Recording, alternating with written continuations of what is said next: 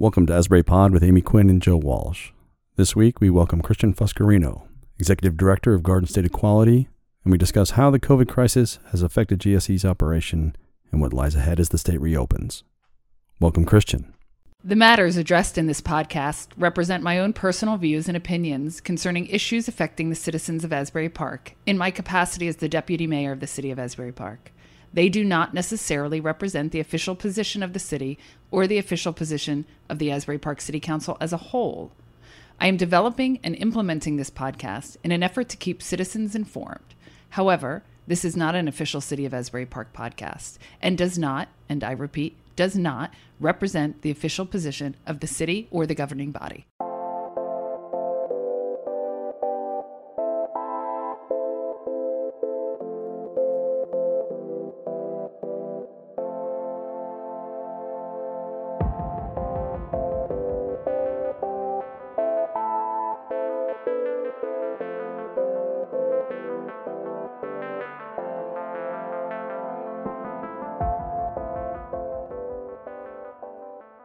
Welcome, listeners. It's June 25th, and you are listening to, I think it's episode 30 of Asbury Pod, Joe? Is that right? Yeah, I think so. I'm not really good in math, but it's around that. Yeah, and I feel like there were ones that we didn't air Women's Convention, so that's like an episode that exists because we couldn't air it because we weren't having the event.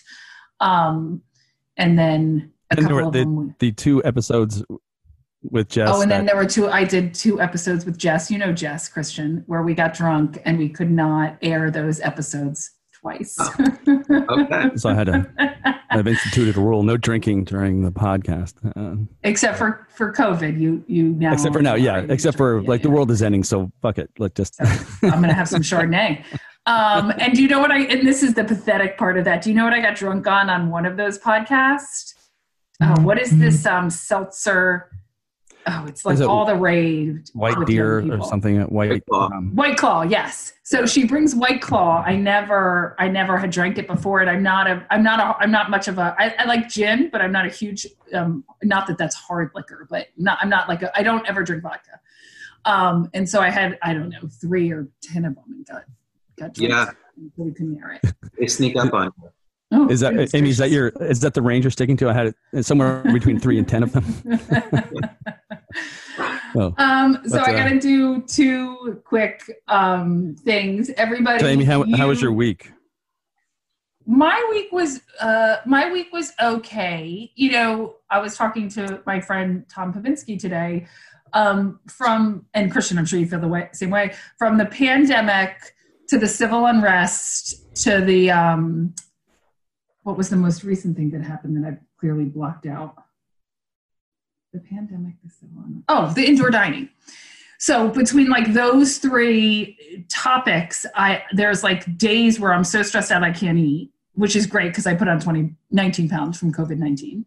Mm-hmm. So between those three hits, this week was finally a week where we weren't full of drama.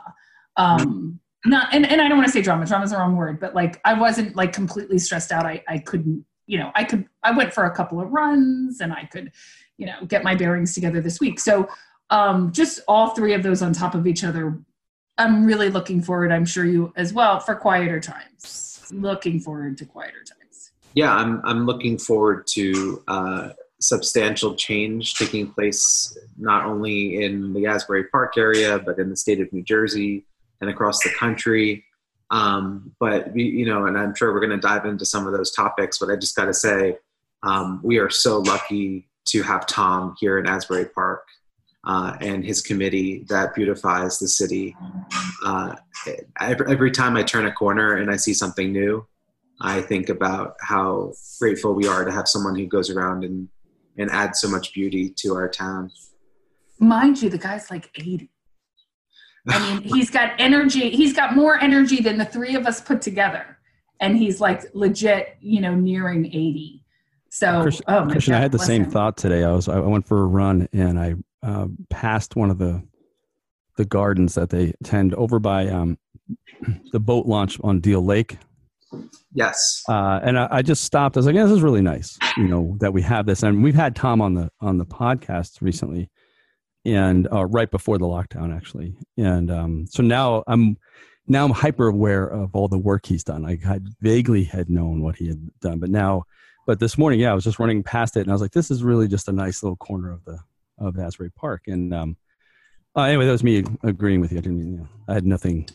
And the Garden State Equality offices are over by the boat launch, so we get to see those daily over there. And I can't keep the flowers alive in my front lawn in a much smaller garden bed than the garden beds he's planting all around town. Also, whenever I plant plants next to each other, weeds will grow in through the mulch and overtake the plants within like a few days. And so it always amazes me that he'll plant these long strips with all his volunteers, and then like 3 weeks later, they're not full of weeds. Like, they really know how to create something beautiful and then maintain it effortlessly, which I'm sure a lot of effort goes into it. But as someone who can't even keep weeds out of the spaces between the hydrangeas, I don't know how they do it. Amy, we should have Tom on, tips from Tom. We should totally have tips from Tom. And I don't know if you know this, Christian, but Tom's the entire reason I'm involved in politics, right? So I'm going to tell the really abbreviated version of this story, but I got involved in politics because Interlaken had gassed a bunch of their geese. I had freaked out about it. He calls me. I didn't know who he was. This is probably 15 years ago. And he's like, instead of like complaining, why don't you get on the Environmental Commission and help us? And I did, and still on the Environmental Commission, and still friends with Tom, who married me. So yeah, he is well, good, bad, or indifferent. He's the reason I'm involved in politics. So he plants many seeds, is what you're saying. He plants many seeds. Some are good, some it's debatable. It's Tom's fault, really. So anyway, I just have to do this PSA. July 7th, your vote by mail ballots have to be postmarked by July 7th. This was my first time I did it today. First of all, it doesn't come naturally to me to vote by mail, and nor putting that thing together, which is like a small Rubik's Cube. But I did get it done today.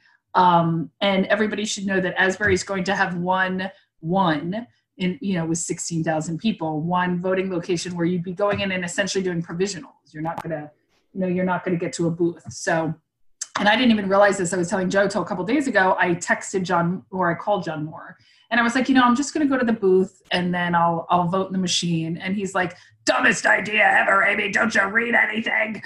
And then I realized that we weren't going to have any booths that you could actually vote in. So anyway, I did the vote by mail today. I begrudgingly voted for Joe Biden, but I hope he wins. I would have loved to vote for Elizabeth Warren or Pete Christian, or Harris or Gillibrand or a lot of other people. But I voted for Biden, and I'm fingers crossed he wins. And I also voted for John Moore and Jesse Riggs for committee members, so everybody should vote down the ballot. And what else did I do? Today I did the LD recovery meeting, which you would have to know more about state politics than I know, because I don't know anything about state politics. So I'm on this LD recovery meeting that Vin created, and it's Steve Sweeney on it, who I don't really know. I mean, I'm sure I've met him over the years. And they're giving Asbury lots of accolades for the indoor dining stand we took. But I kept thinking I was mishearing him, because he kept being like, somebody says something like, well, why are they opening this and not that? And he's like, because the governor doesn't know what he's doing. And I was like, am I hearing this guy right? And then he just proceeded to spend the entire LD11 meeting bashing the governor and saying data doesn't drive anything. The guy doesn't know what. So I don't know. I mean, I knew they didn't love each other, but I don't know the dynamics of Trenton politics at all. I know Asbury Park politics. So I'm on this, and he's essentially just like, it's all a bunch of bullshit. So I just, kept quiet and took the accolades for the indoor dining, and then moved on. But you probably know these guys way better than I do. I think that you underestimate how much you know and how well you are able to navigate politics. And I've said this many times to you. I look forward to the day that you continue to move up the ranks of politics, because we need more down-to-earth leaders like you representing us. What I'll say about Governor Murphy, and I know this is not necessarily what you've asked me, but I have been watching. I do have a smartphone and I have social media, so it's not lost on me that folks are upset. I think, and you get this, Amy, and Joe, I'm sure you understand too. Yep. Leadership is hard, and you get blamed a lot of times for things that you are not even responsible for. And so I'm not saying that the governor is not responsible for the people of New Jersey. Obviously, he is. That is his job. But he's being blamed for the fact that we have a pandemic right now. He's being blamed that we need to enact safeguards to not become more sick. And he's being blamed that businesses need to be closed in order to slow the spread. And yeah, he makes those decisions, but those decisions are being made by something that he cannot control. And I think that's what people forget a lot when they criticize him and they're upset. And they have the right to be upset. I mean, I run a nonprofit organization that has taken a substantial hit since the pandemic started. And so I can only begin to imagine what it's like for small businesses, especially restaurants, which operate on such small margins. I mean, you know this with the liquor licenses here in Asbury Park. If you don't have a liquor license, you're not turning a huge profit. You're not becoming a millionaire off of just selling cheeseburgers on the boardwalk. So already operating on small margins and then having to be closed for months on end. I understand their frustration. I understand that they passionately want to advocate for themselves. And the governor gets that he is standing between businesses reopening and a virus that could have been much, much worse than it was. And it was already pretty bad. We can't forget how many lives have been lost in our state, especially a state as densely populated as New Jersey. 9 million people positioned between Philadelphia and New York City. Many of those people in the beginning going into work on mass transit systems. This is on any other place in the nation. So yeah, he needed to come down firm. And, I'm married to a U.S. Marine who cannot wait to get back into the gym. But at the same time, you have to understand going into some of these gyms and breathing really heavy and putting those particles into the air is probably one of the most unsafe situations. So we just have to take a breath, understand where people are coming from, because no one should be upset with the businesses who are expressing their concerns and are upset, but understand that it's an all around difficult situation. I agree, Christian, totally. The data about inside transmission is damning. And so how do you move forward with that in a way that doesn't piss it? There's just no way to be, there's no way to do it without hurting some businesses, right? You have to, this balance of how do you move through an uncertain situation. But the one thing you do know is time and exposure and inside is a lot more deadly than outside. So it's a tough. Nobody likes the boss, right? But I do know the Steve Sweeney thing. I would say this: it's the one thing about New Jersey politics. The only people in New Jersey who hate Democrats more than Republicans are other Democrats. Those ones are liberals. We're really good about burning down our own house. Yeah, this was such a. Sweeney seems like such a character. And what I'll say about the indoor dining was, one, it's complicated. The pandemic's complicated on a local level, on a county level, on a nonprofit level, Joe works for Rutgers. So it's completely complicated. And I acknowledge that. And I voted for Murphy. So, want to be clear on that, and thought he did, parts of this, I think he's done an amazing job. Parts of it, the vagueness of the executive orders could use a little bit of work, but what we were really seeking the entire time was just guidance, right? So our restaurants didn't want to have a run on buying these partitions for indoors, and they just, if you even, and we had some restaurants that said, if you're not gonna, and Tides is one who Christian, just, are you gonna let us open indoors? Because if you are, then I need to plan for that. If you're not, then I need to buy 200 more tables. calls, right? So these were calls that we were constantly getting. So this wasn't necessarily about indoor dining. It was about getting direction to these businesses. And I said this on interview after interview, these are not Ruby Tuesdays. These are not, right? These are not, anyway, these are local businesses. And Joe is giving me a warning that we're like 15 minutes in and we haven't even gotten to Christian yet. Yeah, I was just saying, welcome to Asbury Pod. Who's our guest? Yeah, so Christian, can you say who you are? Talk a little bit about your organization before Sure. we go off on tangents. Sure. And I just want to say, because I did speak on it, there's absolutely not enough relief programs for these small businesses. So anyone involved should be speaking to your local elected officials, your state representatives, and letting them know how hard it is right now for these small businesses. There's not enough resources. And no loans. My businesses Right. don't want, Maryland, everybody's paying back Sandy loans. Nobody wants a goddamn loan, people. You got to figure something else other than the loans. No, loans are not going to help. Loans are not going to help. So I just want to put that out there. Like, we definitely need that support. My name's Christian Fuscarino. I'm the executive director at Garden State Equality. We are New Jersey's LGBTQ organization. We're about 15 years old now. I think that most people that listen know who Garden State Equality is. Way back, before the influx, one of the, I guess, second, third, fourth waves of Asbury Park, Garden State Equality had their offices in Asbury, a satellite office in the lower level of the arcade.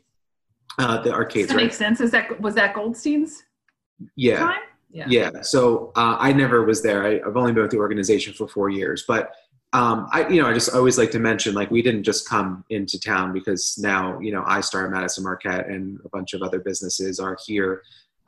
There's always been a deep connection to Asbury Park, and because of the LGBTQ population. And I hope we can talk a little bit about LGBTQ history in Asbury on this podcast as well, because Totally. yeah, I love talking about the long history of the LGBTQ community here. So we moved our offices to Asbury about 3.5 years ago. I think it was From Montclair, right, Christian? from Montclair. We still have a small satellite office in Montclair for any North Jersey people listening to this podcast. We have not abandoned you completely.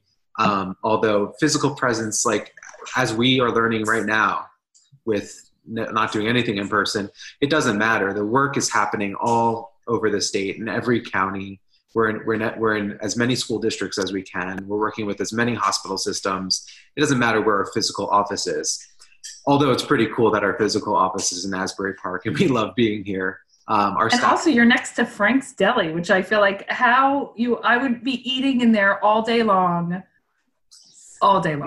Frank's invented COVID-19, the weight gain long before I had gotten that 19 pounds before COVID started from Frank's. So and great people too, right? Such good. Yeah, very good. And long time. We call them Old Time Asbury. It's John. It's not my base. It's John Moore's base, but it's Old Time Asbury. Who we joke all the time that that base comes out to vote for John Moore. It could be a blizzard, and they could be disabled, but they will get out to vote for John Moore, who is also Old Time Asbury. Yeah. I'm sorry, Amy. I wanted to say one thing about follow up on one thing Christian said. A testimony to the Garden State Equality's reach. I mean, it's not geographically limited to Asbury. Is that list of 222 laws you have on your website, right? And it covers the whole state. If you start looking at the districts that you've worked in and successfully passed LGBTQ positive legislation, that's a pretty impressive record. Not even just like the number, but when I was going through it today in terms of research, there were some towns and districts I hadn't even heard of in Jersey before. So the breadth of coverage that Garden State Equality has demonstrated already is pretty impressive. Montclair and Asbury Park aside, right? I'm sorry, Amy, I cut you off there before. I didn't mean to do that. That's okay. I ran and got wine anyway, Joe. I wasn't listening. And one of my best childhood friends, Emily, lives in Montclair, who I've known for 38. Shout out to Emily. Great city. You know, a lot of cities around the state claim to have done the first gay marriage ceremony. Asbury Park is one of those cities, as you know. Oh, I claim it. I'm pretty sure we weren't, but I claim it. It's been great coming into this role and just like going around the state and everyone, you know, pulling me aside and going, you know, our wedding was the first gay marriage that took place in the state because it happened at midnight. But it happened in a lot of places, Montclair too, which is a very LGBTQ friendly city, but far behind Asbury. They just now elected their first openly LGBTQ council person. Oh, wow. So they're playing catch up in a lot of ways to Asbury, but great downtown area, great business community, great diversity. And so, you know, we love being up there too in that community. Yeah. So Christian, we're doing like this whole COVID. So we started this podcast to try to humanize city employees because people scream at them all day. But during COVID, we were like, oh, let's highlight anyone from Senator Gopal to Fulfill Kim Guadagno to Garrett Giberson Jr., who's the OEM director, and on and on. So we wanted to have you on because, one, it's Pride Month, although the quietest Pride Month I've ever been involved in my 43 years of living. And we wanted to talk to you a little bit about kind of how COVID has affected your, you know, day-to-day operations and how its effect on Garden State Equality. And I have to bring up one thing you mentioned to me the other day where you were like, could you imagine if the pandemic didn't exist and we had the LGBTQ Supreme Court ruling not, you know, preventing discrimination during Pride Month? It would have been just the biggest Pride ever. Yeah, so a lot to talk about. And I'm so glad that this June is not the biggest Pride ever, right? There are so many important conversations taking place around our nation right now for us to be tone deaf and celebrating in fields and parks and not showing up where we need to be at rallies and protests and having those important conversations. I think it would reflect really poorly. So I'm so glad to see fewer celebrations and more in-depth conversations. And if you look at a lot of LGBTQ organizations from across New Jersey and up and down the coast, you'll see they're doing a lot of online virtual events, but around racial justice, talking about how racism exists at every level within our government. And that makes me so happy. I'm glad it's not a bunch of Zooms about flag raisings and sidewalks being painted rainbow and rainbow Converses. This is not the year for that. There will be other years for that. But, you know, and then we had a ruling from the Supreme Court, which is such a big victory. You can't not recognize that was such a momentous day for our community. And I think that we did a good job celebrating at the same time recognizing how much work needs to be done. And so I'm really proud of our community. You know, there's some folks out there, you know, saying no pride, no justice. And I couldn't agree more with that sentiment. And we've been trying to do everything that we're doing around Pride to be focused through that lens. But yeah, Amy, you're right. Like if this was just another June and that ruling came out, I know you hear a lot of fireworks going off right now around town, but there would be rainbow fireworks at Pride for that kind of decision to be made. Such an important step forward, and not just for what that means, but means for that ruling, but the language that was used in the decision, and so how it's going to help dismantle any of the Trump administration's decisions to restrict rights for transgender individuals. because they have clearly defined what sex and gender mean, and that you cannot be discriminated on those bases. Unfortunately, and a lot of people have asked this, well, what's this mean for transgender folks serving in the military? And it doesn't mean anything, unfortunately, because the military is kind of its own beast. And I hope that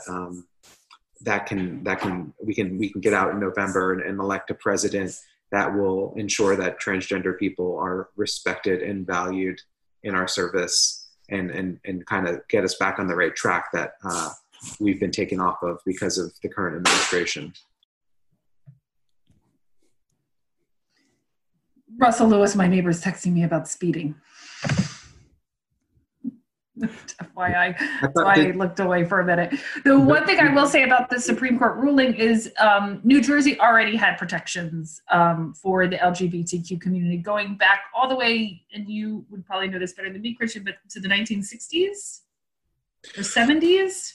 So we have the New Jersey law against discrimination, which is a great law. I'm not going to have the years right here, but it was in the 90s and early 2000s where sexual orientation and gender identity were added. And I am not confident enough to give everyone the exact year. Well, you were closer than me. I was like 9 years old at the time, but it's such an important moment for New Jersey, because that everything falls back on that law. It's such a great law. And I think, I know, so I listened to a bunch of podcasts describing that ruling and one, the really poignant letter of the trans woman who was fired from the place that she worked that kind of kickstarted it, which is probably one of the most, a letter that she wrote on and off for years. So that was really interesting to me. But what I thought was so great was that this wasn't a close ruling, right? This was, a conservative Chief Justice Roberts and Gorsuch, I'm going to say this guy's name wrong, but Gorsuch supporting the idea that the LGBTQ community should be not discriminated against at work. That was mind-boggling. And when I was listening to these podcasts, both the people, part of the representation of the plaintiffs in it were also I don't think anybody thought the ruling, I think everybody was up in air on how that ruling was going to go.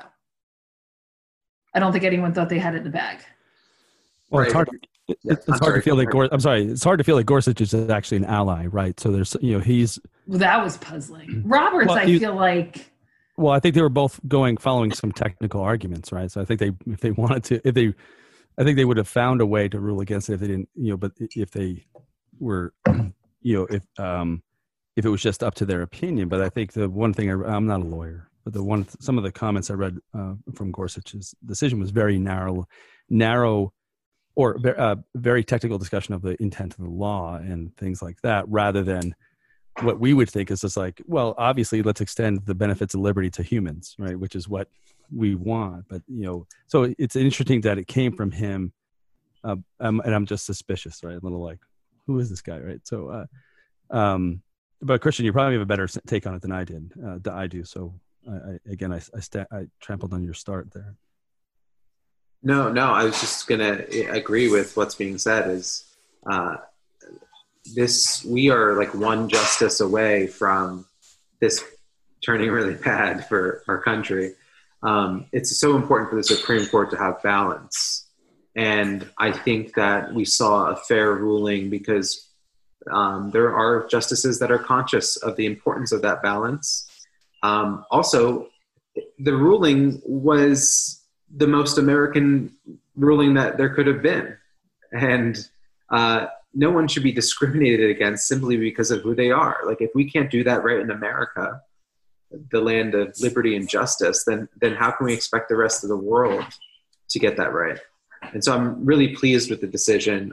Obviously, I think it's the right decision. I'm biased in saying that, but I fear thinking of what another 4 years of Donald Trump will do to the Supreme Court. And Christian, I got to start getting to some of the questions that we have for you. So your day, how has COVID affected Garden State Equality? I would have, is it affecting your regular amount of donations, or is it affecting is your staff like struggling through it? So talk to us a little bit about that. Yeah, so we're not immune to what everyone is going through right now. We survive off donations. And if people are having employment issues and their income is down, then we're not going to receive that income. Then we're not going to receive their donations. And the same is for corporate sponsorships. A lot of companies have been affected by COVID, and the ones that have enough financial means are reinvesting that to addressing COVID, understandably. I want to talk, it's important. I want you to know about Garden State Equality and how we're financially hit by not having our equality ball and equality walk. But I want to talk a little broader as far as the nonprofit landscape and what folks should be thinking about as we move into the next year.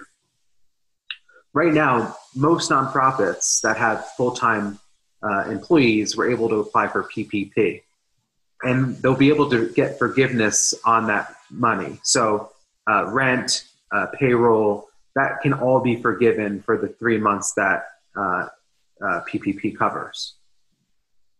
So we're not seeing the Facebook posts from nonprofits and the emails that say, sorry, we have to shut our doors because financially it's just too hard to continue. So COVID started, PPP went into effect.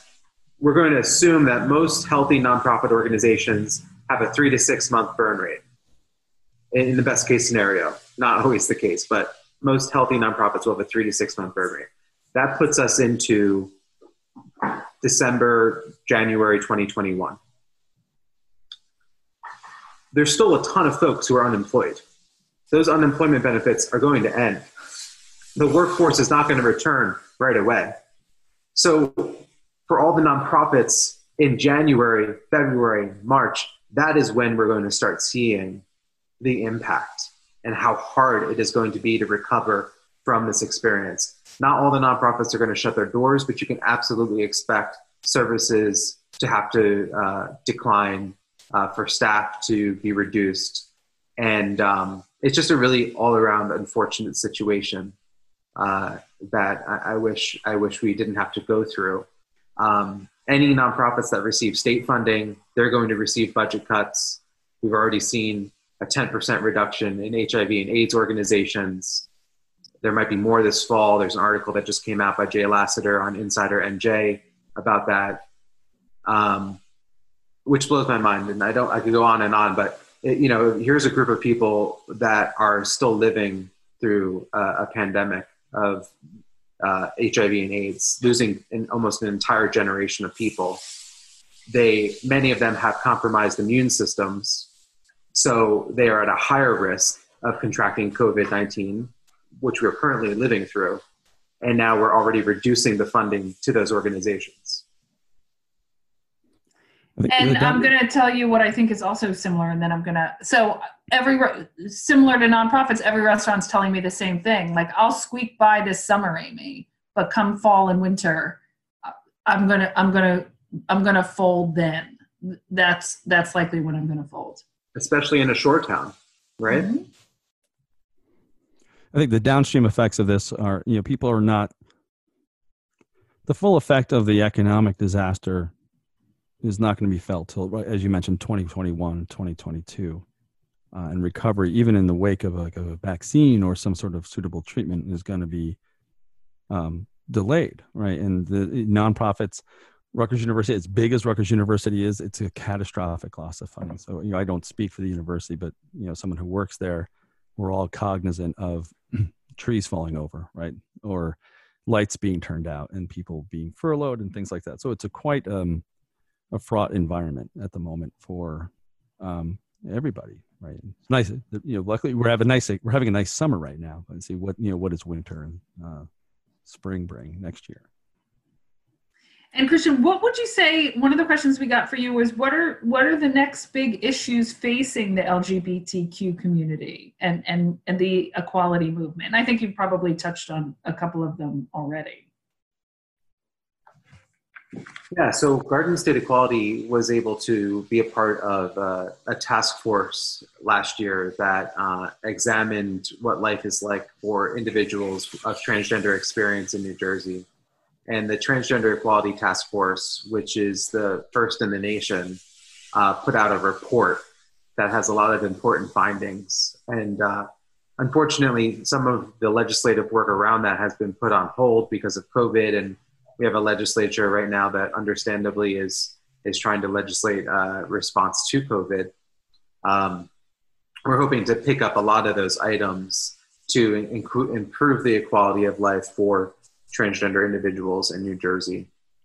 Our work right now, it ranges from working in schools on education and safe spaces to working in the health and wellness space.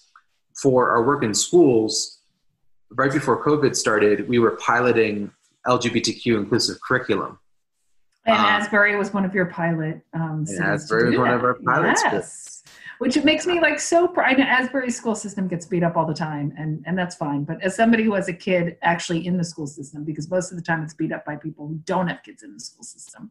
But as somebody who actually has a kid in the school system and has had a wonderful experience in that school system, to know that that our district took on being one of the pilots for the LGBTQ curriculum, I feel like that never gets old to me. That always makes me proud.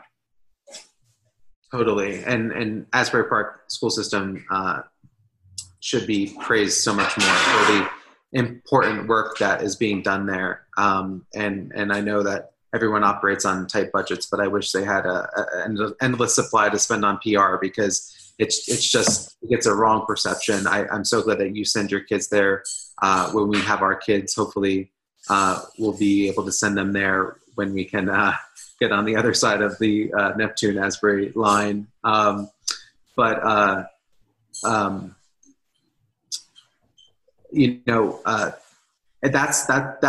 perception, those rumors, those conversations, that's racism. And that's kind of what this national conversation is about right now, is why do those perceptions exist? Why is funding that goes to school districts in certain areas criticized more than funding that goes to school districts in other areas? And so I'm seeing a lot of good change happen right now, but it's not enough. And I hope that it continue. I hope these important, difficult conversations continue to happen. And on the other side of this, maybe people will think twice before talking poorly about Asbury Park School District, because they'll stop for a moment and think, wait, am I saying this because this is a perception that has been perpetuated by racist ideology? Absolutely. I think that's absolutely what it is.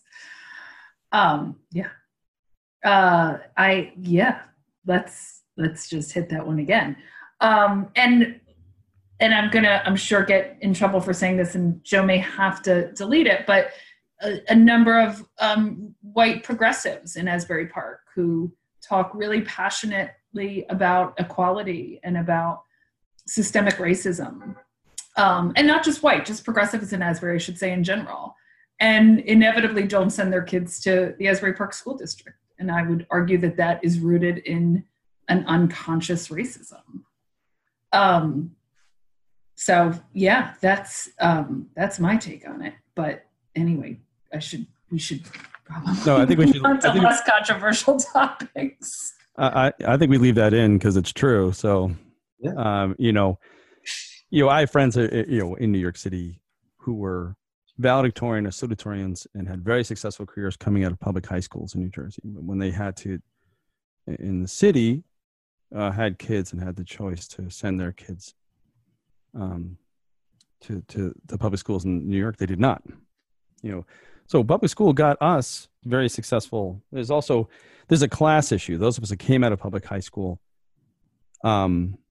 if we succeed, we end up in competing for jobs that people went to private schools, and sometimes we feel this sense, private schools are better. So there's another, class and race are really show up in that a lot. and Asbury is one example of many across the country, right? New Jersey in particular, with its hyper-local school districts, I think it's exacerbated more than you would see in other states, I think. For sure, Joe. Anyone who sends their child to private school in New Jersey is throwing away a great education. New Jersey has the number one public schools in the nation. That's out of 50 states. We are number one for public schools. Why on earth would you not send your children to the public schools? I just don't get that. Go live in another state, but why would you not take advantage of what we have to offer in New Jersey? And those folks, unfortunately, and listen, there are unique circumstances for everybody's situation. I get there may be special circumstances to send your child to a public school, but too many people do it, and then we have a class issue. We're taking talented kids that could be working, sometimes talented children that could be working with side by side other students in a school and learning about the importance of diversity, and they're being pulled out and sent to private schools. And here's what irritates me in Asbury is they preemptively do it, right? So let's say I send my kid to school up to 3rd grade or whatever, and then I'm like, no, I'm not digging this teacher, I'm not digging this class, and I'm not getting whatever results I need to get to make me feel comfortable to continue sending my kid. And you move, right? So you move your kid out of the school. I'm not saying I'm doing that. I'm just saying like there's something to be said to like, I tried this experience, it didn't work, and so I moved on. But what happens in Asbury is they just all preemptively do it. There's no trying the experience. It's you preemptively have moved your kid for a wide range of reasons that people should examine. But I'm going to move on. So listen, Christian, I want to talk to you a little bit. What I think is interesting about your organization is you have to deal with gay people from Generation Z to millennials to X to boomers, all, I would imagine, talking about their experience and coming out, which I'm sure was wildly different throughout those generations, and then wanting policies that will, promote the LGBTQ community. How do you deal with that wide of a range of generations of people describing their experience and then telling you, here's what I want you to do? Oh boy. So, Garden State Equality tries to be an organization for everyone in our community. And I think we've done a really good job of working with young people who use terminology that older generations may not use and vice versa. And at the end of the day, you want everyone to know that your intent is to be respectful.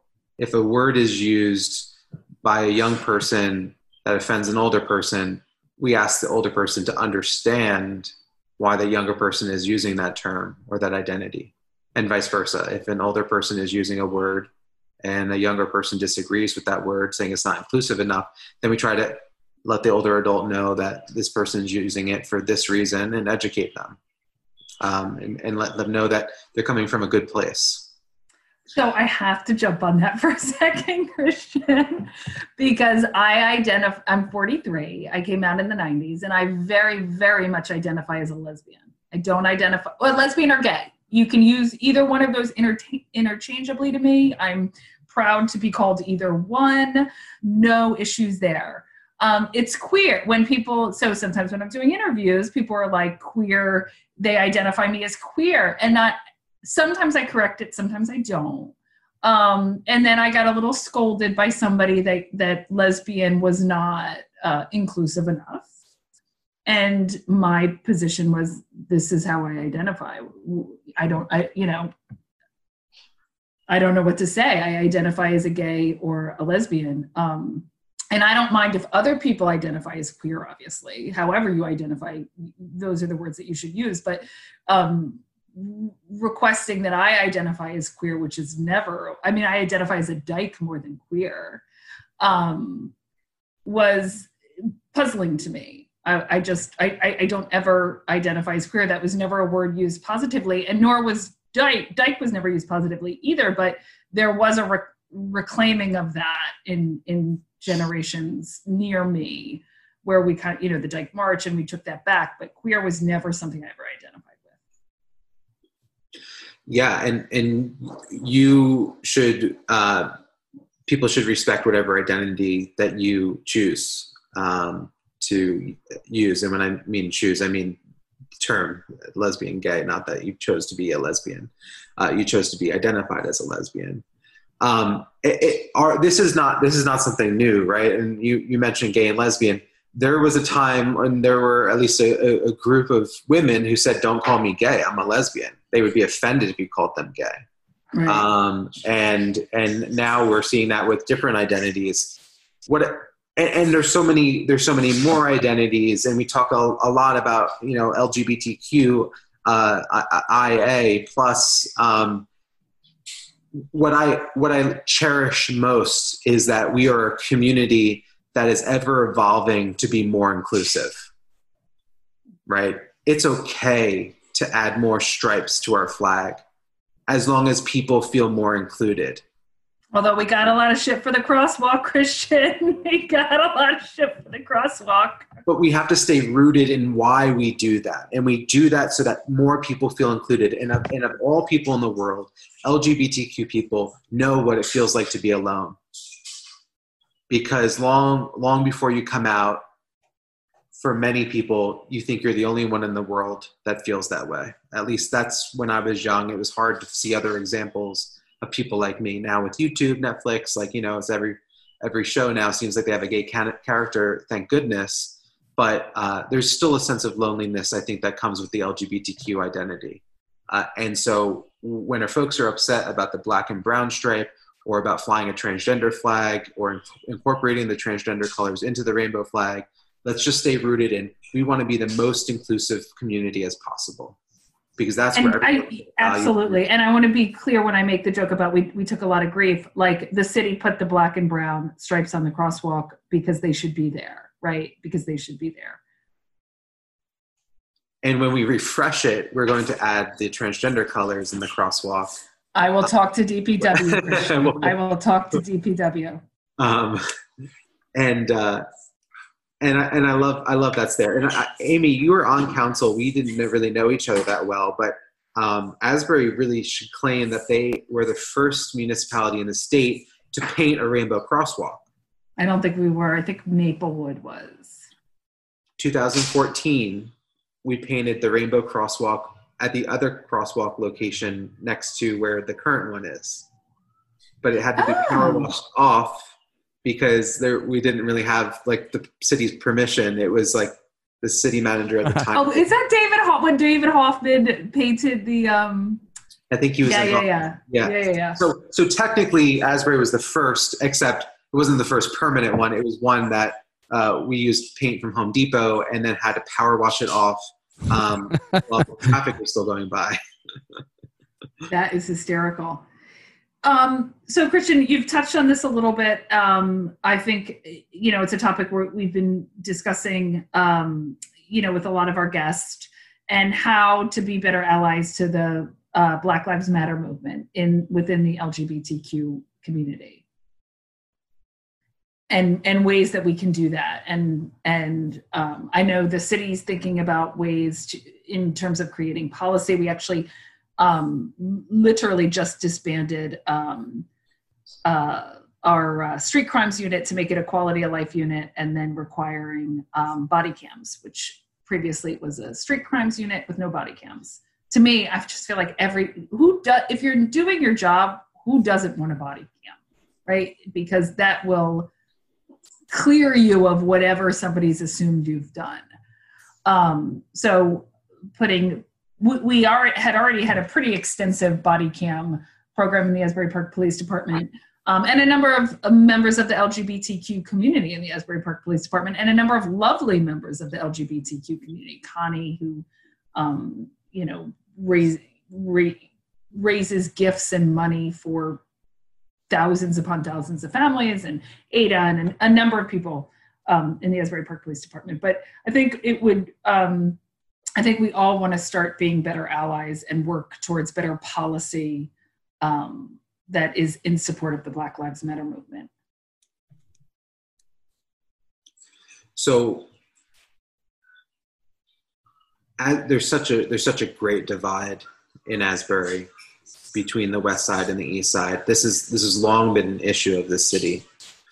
And I'd like to think that uniquely places us to be able to be a leader in what communities across the state should be doing to lift up Black and Brown communities. First disclaimer, here I am, cisgendered white male, having this conversation. So, I'm going to make a dinner out of what we have to serve here, but we should absolutely have Black voices on here to answer this question and to hear from them what they need. So I'm just going to say, that we have the unique opportunity here in Asbury Park to be a leader and to be the first to enact a lot of different changes that are spearheaded by communities that have long felt like they don't have a seat at the table within our city. And is that a challenge? Yes. Is that something that, maybe we wish as white people, that some white people that we didn't have to deal with in Asbury?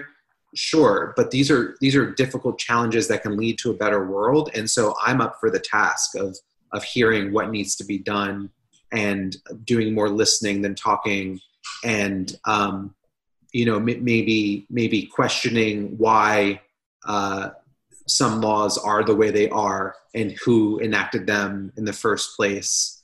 And we have such a great makeup in the city with a history that positions us to make a lot of change. If Asbury was a white town, then we wouldn't be able to do that. But we have really passionate folks here who are willing to step up and make these important changes, including city council. I've seen a lot of changes taking place over the last few weeks, and I say double down and do more and step out and show the rest of the state how it's done right. And I think you've done a really good job of moving in that direction, and I commend you on that, because this is no easy task. But I say go even further. Like, let's do it here in Asbury Park. That's why people love our city, because we value and uplift diversity, and we question the norm. So, Amy, we should have a next episode. What is the city doing? Or maybe that's beyond the scope of this. So listen, the city's doing a number of things. Well, we've already implemented with the police departments and policies that we think are going to help. We're going to create a human relations commission / human rights commission that we hope will start to address some of the inequities that I think have really been illustrated throughout this pandemic.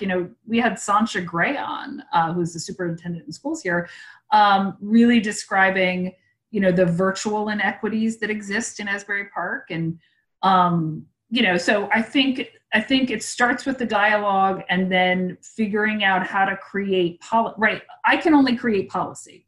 Right. And I need votes to do that. So, and I need buy-in from whatever department I'm creating that policy in, whether it's the police department or fire department or code or construction or whatever it is.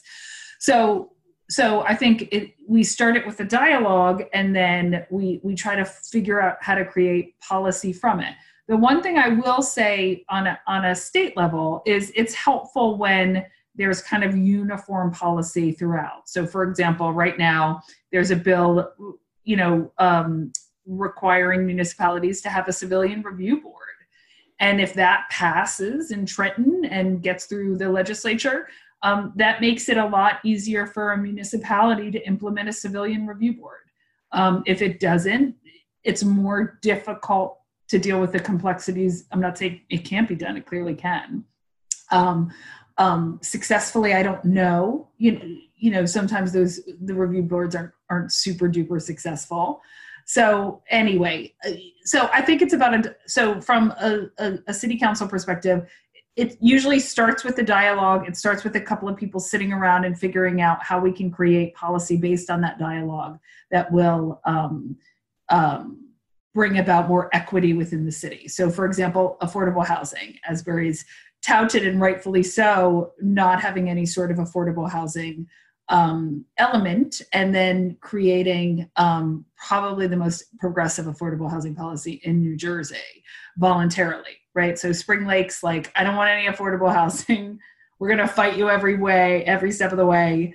And Asbury's like, well, we don't even need to create any, but we're going to make you all developers create it. So I think it's similar, maybe a little bit more complicated in terms of reforming. People keep saying defund the police, which really isn't accurate. It's really about reallocating funds to the police department and putting those funds into mental health services, housing, other services. So listen, I think I've said this before, everything's on the table in Asbury in terms of policy. And if we can create good policy that is going to help all of the different factions of Asbury Park, we'll create it. And you mentioned the it was called the Street Teams Unit, the Street Crimes Unit, and now that's the Quality of Life. Yeah, so like that's such a great step, and for some folks when they say abolish the police, reform police, that's what they mean. For some folks when they say abolish the police, they're like, did I stutter? But I think it's I think that the systems need to change. And so that's a really good positive example of how you took a street crimes unit and you're turning it into quality of life. And I'd hope that, like you think about the way that those officers are present in the communities. I know not everybody in town has had a positive experience with the law enforcement. But I also see some really strong relationships between law enforcement and the local community that I don't see in other cities around the state. Oh, absolutely. Absolutely. And, having sat on some committees within the Attorney General's office, like Asbury does a really good job of going beyond like the coffee with cops programs that exist. Like you all have done a great job of improving those relationships, beyond just like the kind of like cheesy sit down and have pizza with an officer. You take that so much further. And I've seen even some videos online of some great interactions with the local community and the law enforcement in town. And so I think like figuring out like what has worked well, because there are some really positive experiences in Asbury, and trying to like multiply that and improve the relationships. I think, also a different type of policing needs to take place on the west side than it does on the east side, especially on Friday and Saturday nights, right? Like you get a lot of jerks that come into town and aren't the locals. They don't respect this city. They break things. They defecate on things. They could care less about Asbury Park thriving. They are just here to get a high, to have a bunch of drinks. And those folks, need to be taken care of and handled appropriately. Yeah, we've actually thought about doing like a night court where we would. Yeah. Yeah, and actually Danny Harris, who's a community activist in Asbury Park, and Dwayne Small were two people who put on our radar, do a night court to deal with those people on Cookman Ave, which I think is also something we're assessing. Can we kind of pull that together? But yeah, no, you're right. The disrespect from the out-of-towners for parts of Asbury is horrifying. They need to be taken care of appropriately, and that's different than the policing that's needed for the community, for the people that live here, for the folks that we see every single day. Like those are different types of relationships, and so I look forward to seeing like how those programs develop further. And Garden State Equality is happy to be a part of that. But this town is so unique. How many cities have, thousands of people that come in on the weekend and behave that way versus the people that live and shop in the communities every single day. It's very different. And so we can set examples there.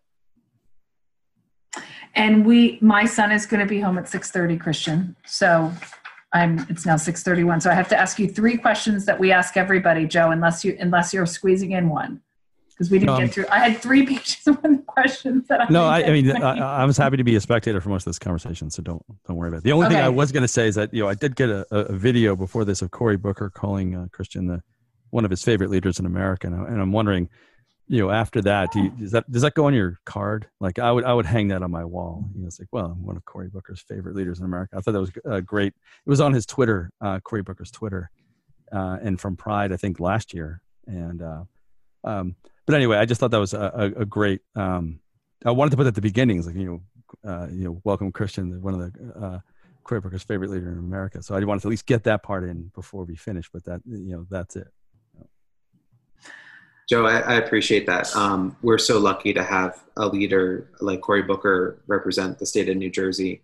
I think New Jersey is a special place too. I'm a little biased. I lived in New York City for 8 years, and Jersey brought me back.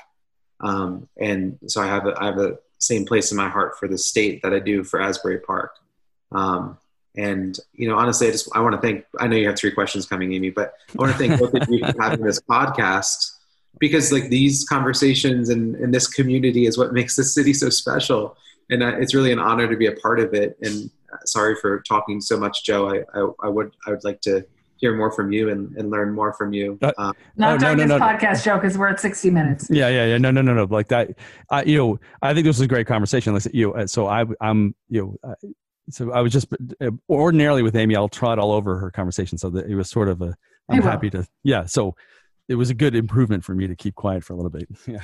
All right, Christian, favorite movie.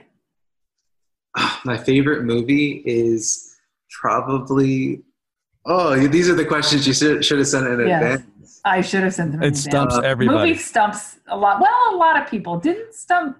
Like Diane Shelton had it. Sancha Gray was Malcolm X. Mm-hmm. It stumps some people. It doesn't stump. It never stumps me because mine's always Bound, which was like one of the very first like lesbian films that I literally dropped out of college because I kept going to see it so many times. Then I rented it from, I don't know, West Coast Video or whatever video store, didn't return it. And that shit stayed on my credit report for like 20 years. Kudos to Bound on that one. Send it to Gina Gershon. Jennifer Tilly. Be like, dude, are you fixing my credit? Because bitches, I'm still paying for this. All right. Sorry, Christian, favorite movie. I love so many movies, but when I was younger, my favorite movie was The Shawshank Redemption, and it just stuck with me. So I'm going to go with that. But I've enjoyed so many movies in my life. I hate having to choose one.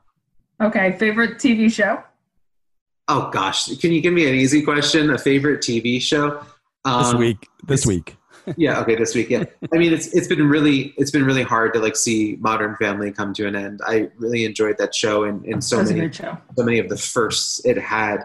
I loved Will and Grace coming back on the air and wish that it could have continued a little bit longer the second time around. Some really great lessons on the show that I think they illustrated well. I'm gonna go out on the limb here and say The Good Wife and The Good Fight are an incredible show. If you haven't seen Good Wife, I liked. I don't know that I saw Good Fight, but Good Wife I liked. Oh, you will like The Good Fight even better because they are, critiquing this world that we're living in, and it's still a legal drama, but it kind of takes apart what the current administration is doing in DC. And favorite book? Oh gosh. So, I mean, Between the World and Me is a good one that I've read recently.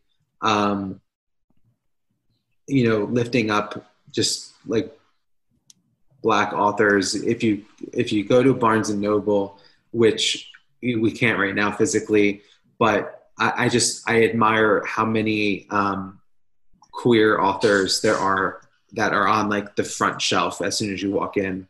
One of my first experiences, like, I guess being out, was going to a bookstore and searching for an LGBTQ book so that I could read more about people like me.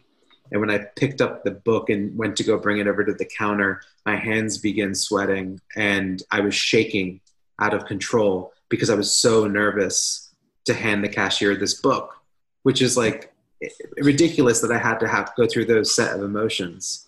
But so it's nice to see that there are so many authors available for young LGBTQ people now. Nice. All right, Christian, if people want to donate to Garden State Equality, where do they go? If they'd like to make a donation, which I would love, you can go to gardenstateequality.org. We're going to be having a digital equality walk in October. So that's another opportunity to fundraise and get your friends involved.